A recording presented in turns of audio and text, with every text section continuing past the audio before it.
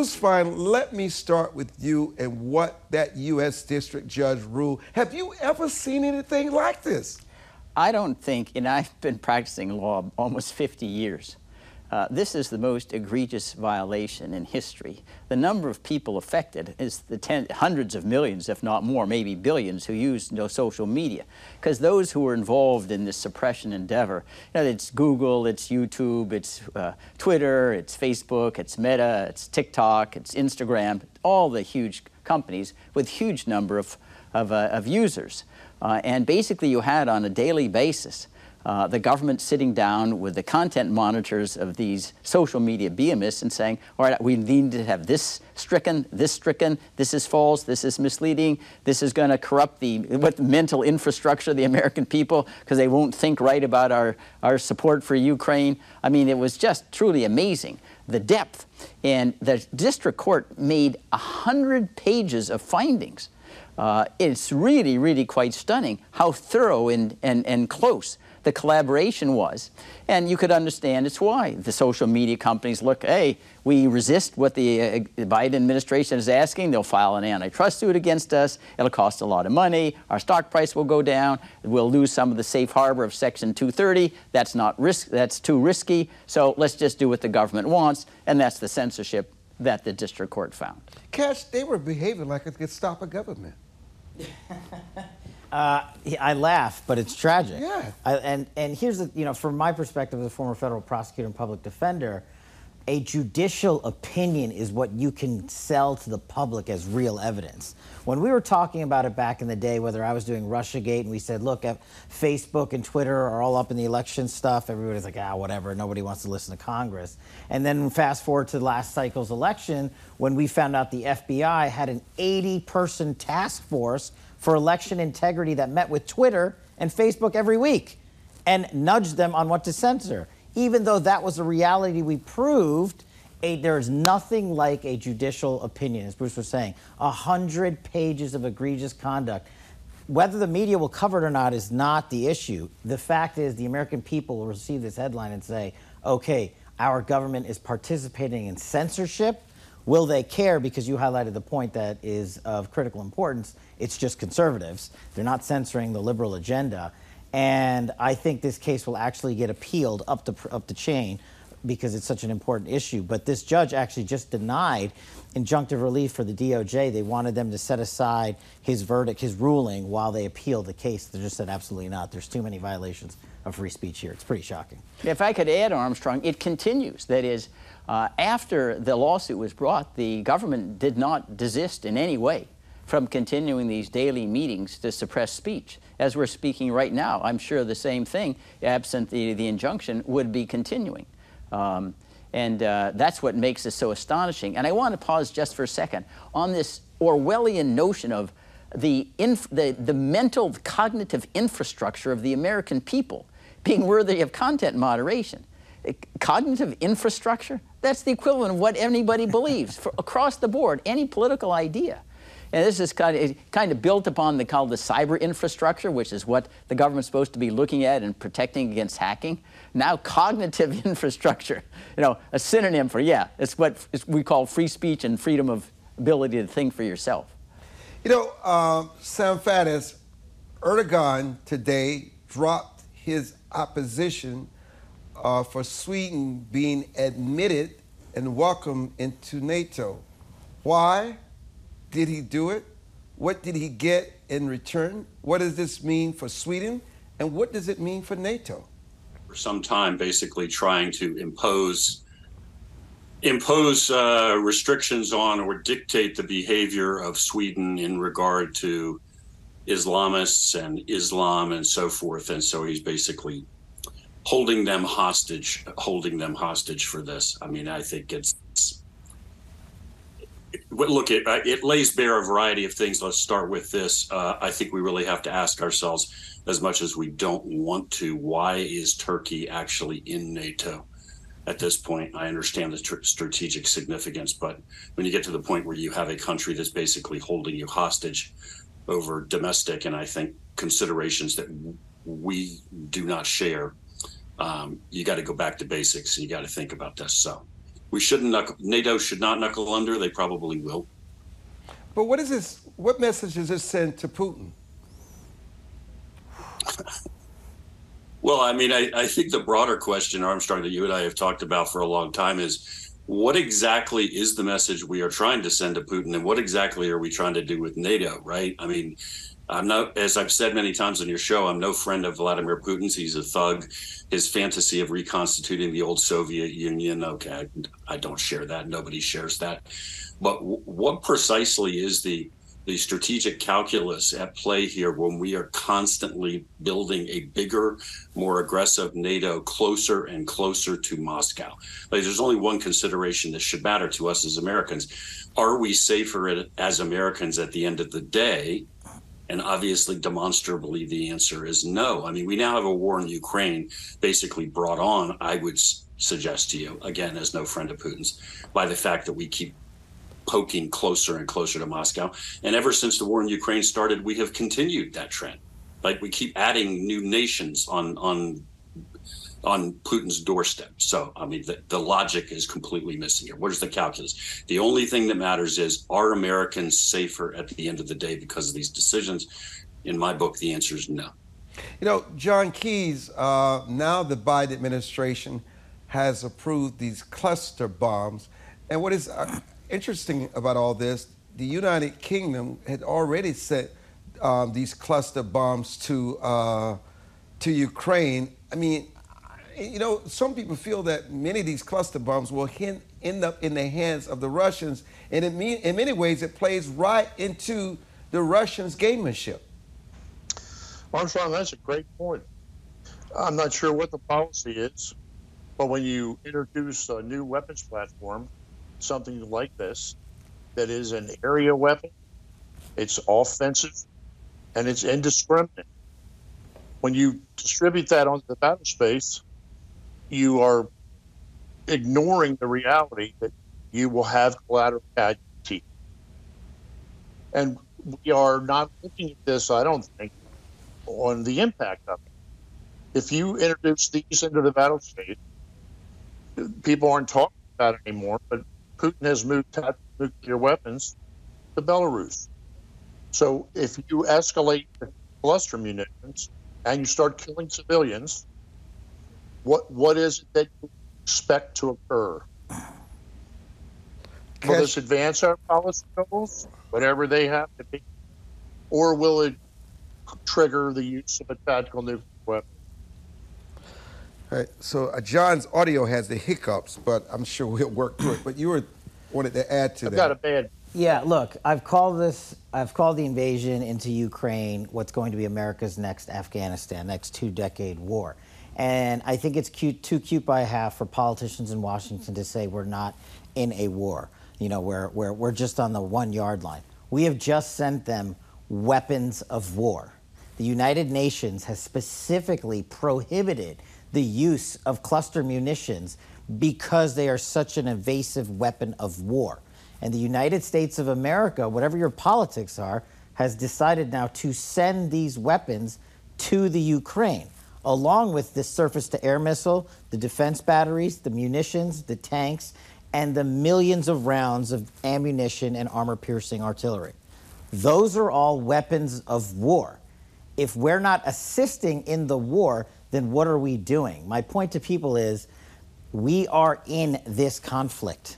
It's how we engage when politicians want to say, we're not really in it, but we're sending $115 billion. The rest of the world actually called on Joe Biden to stop, to reverse the order to send cluster bombs because it is such a destructive device. We use these things to wipe out swaths of al-Qaeda in the Afghanistan desert and Iraqi desert places. These are massive aerial ordinances. This is a big deal. You know, I just heard Biden announce, Sam, that the Taliban is working to defeat al-Qaeda. Was that a senile moment? You know, the world we live in, Armstrong, that's the sad thing, isn't it? If we could just convince ourselves that that's just a senile old man who has no idea what he's saying, that would actually be the best case scenario, right? Unfortunately, I don't think That's what it is. I mean, we are lied to consistently by this administration across the board on massive things. Reality is irrelevant now. I mean, the Taliban themselves are terrorists. A whole bunch of the senior guys, the Haqqanis, for example, are actually on our most wanted list with bounties of millions of dollars on them because they're designated international terrorists. So the idea that those guys are hunting down other terrorists or helping us is ludicrous. But also all the available evidence, it shows that, no, look, I mean, what would common sense tell you? Al-Qaeda has a safe haven. Saif al-Adil, who is functionally their leader now, is set up there. They have at least 5 training camps. They've got a minimum of hundreds of guys. I would bet probably more like thousands of guys. They're already training the Pakistani Taliban that's waging war inside Pakistan with the express goal of toppling the government in Islamabad and establishing another Islamic emirate. I mean, by the way, we saw this movie. I mean, I lived this movie as a counterterrorism operative in the run-up to 9/11, where we could see what was coming, if you will, generally, and we're constantly saying we need to do something and then just being told to look away, do nothing. Operations were turned down. We gave them breathing space. Almost 3,000 Americans had to die before we decided we were actually going to get serious about this. Now we're being fed this garbage, and it's horrifying. I would just say this. You mentioned that I was the head of CIA's Weapons of Mass Destruction Terrorism Unit. Okay, look, 9/11 was never intended to be the end game. That wasn't the worst thing Al-Qaeda had planned. They were working on acquiring nuclear weapons. They had chemical weapons programs. They continued biological warfare programs for years after 9/11. Their ambitions go to killing Americans by the tens and hundreds of thousands, and it's entirely possible if you leave them alone. And that's the God's honest, horrifying truth of where we are with this guy in the Oval Office. You know, you must ask yourself as we go to break, why would such intelligent, highly educated people who are surrounding this president put policies in place that is to the detriment of not only to Americans and their safety and well-being, but to the rest of the world? I mean, you would actually want to believe that maybe we're out of touch, but obviously, if you look at the reality of the situation, what is their agenda? Are they the tools of some foreign government? Why are they putting these things in place that is just an anathema to everything that who we are as America, and especially our global foreign interests going forward? Is it money? Is it power? The industrial complex? Why put policies in place that could destroy this nation, Bruce Fein? Well, I don't think we have really competent leadership. I think this is an aimless foreign policy. It just is day-to-day improvisation, what they think will look good on the front pages.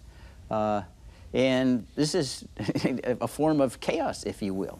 The president and the Secretary of State, they shout from the mountaintops, we want a rule-based international order, and then we resort to cluster bombs, which is pointed out is violation of a treaty that's been signed by over 123 nations. We lecture Putin that he needs to go to the ICC for war crimes, and then we ourselves are complicit in war crimes with the shipping of the cluster bombs. And the president also continually praises the United States as the model for others to operate.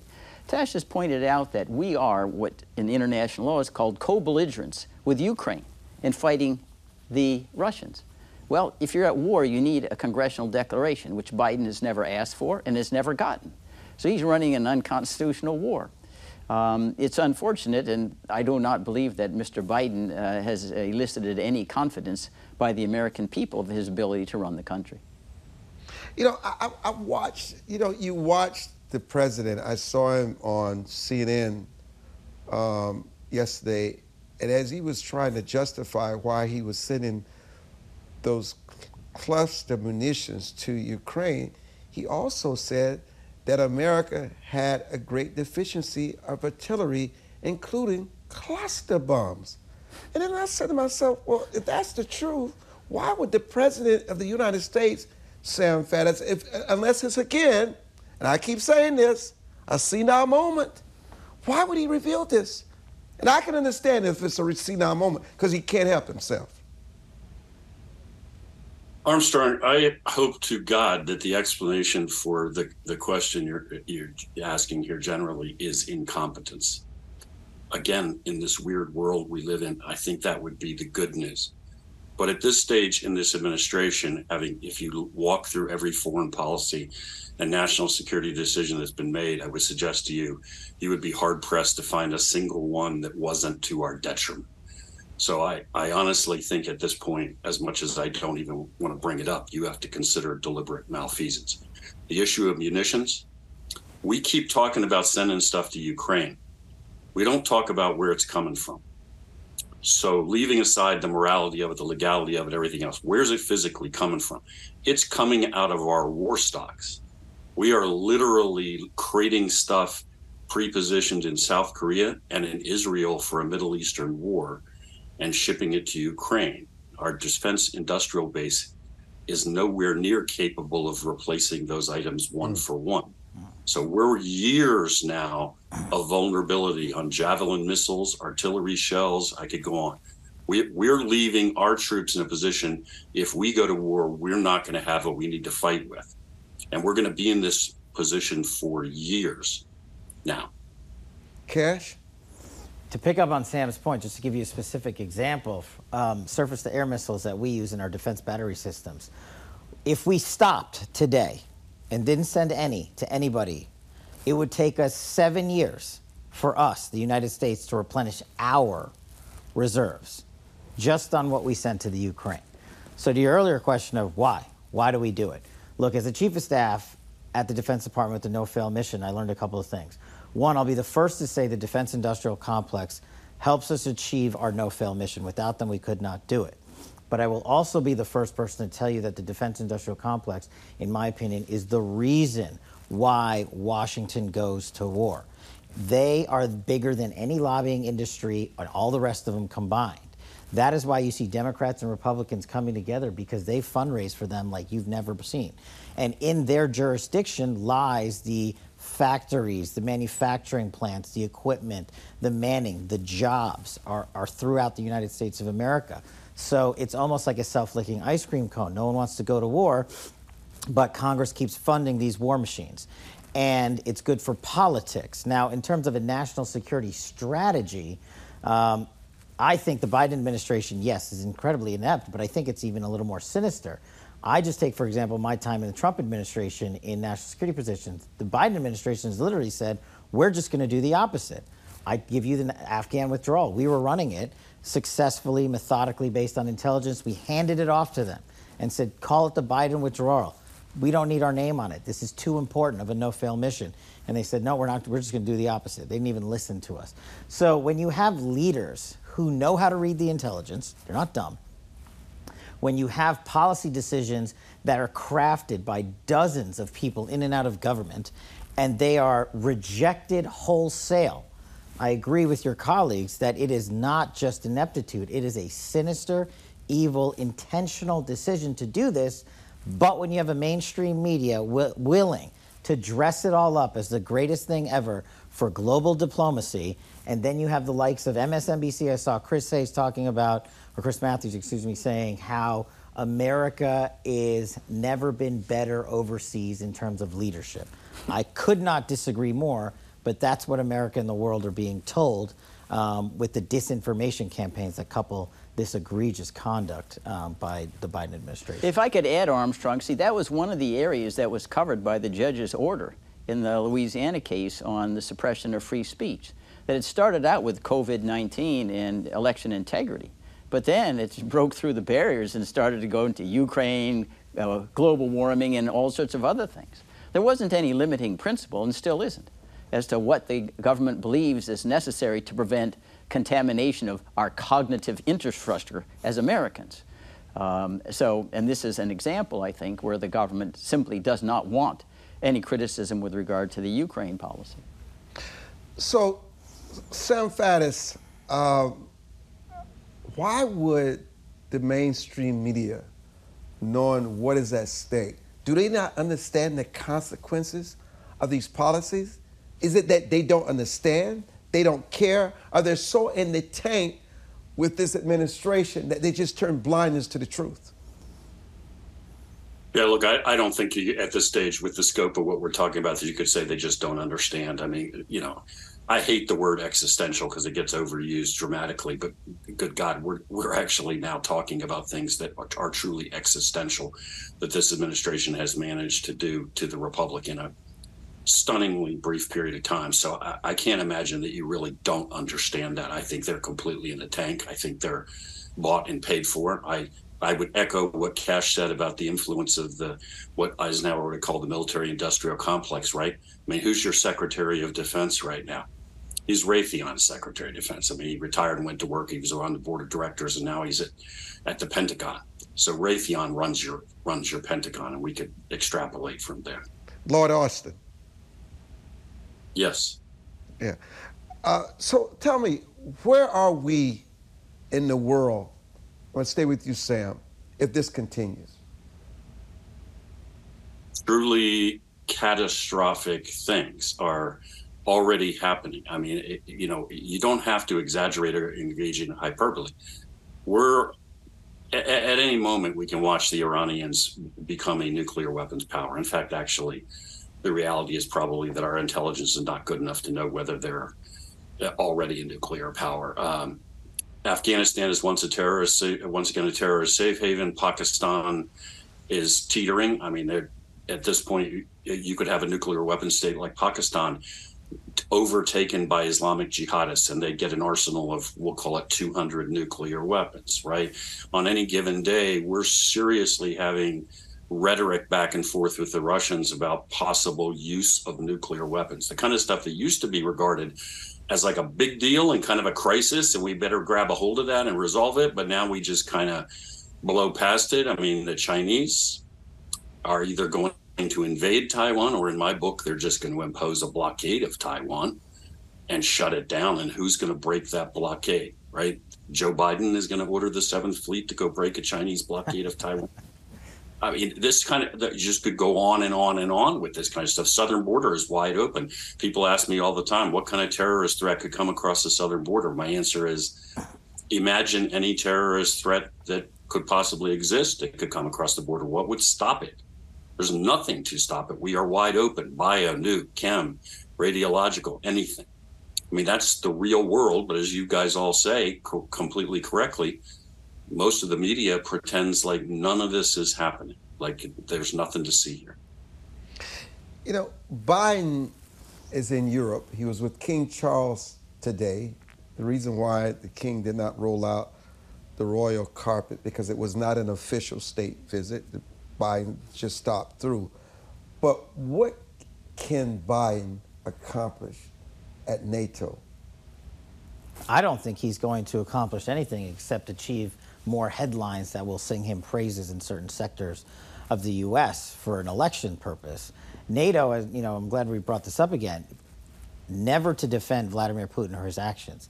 But when the wall fell and peace was established, the decision that they made was that the Western countries would not encroach upon the USSR, what would become Russia, in any way, shape, or form. In the last 30 years, we have added half a dozen countries to NATO, violating the agreement we made, the United States of America and the world made with the leaders of the Soviet Union and Russia at the time. So from his perspective, when the president of the United States goes over there and says, well, we will accept the Ukraine and possibly others into NATO, if they do X, Y, and Z, all you're doing is feeding the fodder and propaganda machine for Vladimir Putin to say, from my perspective, I'm going to continue this war because you have violated this agreement. And the people in Russia, I believe, see it that way, or at least in large part, because they were raised there. They went through that. They lived through the fall of the Soviet Union, and now they are seeing their country being eroded. And again, not justifying it, but just saying their perspective. That's how they look at it. So Joe Biden going over there and fanning these flames of NATO membership, etc., is doing one thing. It's giving him headlines in the Washington media circuit here, in the mainstream media, and it's making him look good with leaders like Trudeau and Macron in France, but it's not accomplishing anything to actually get us out of the conflict there.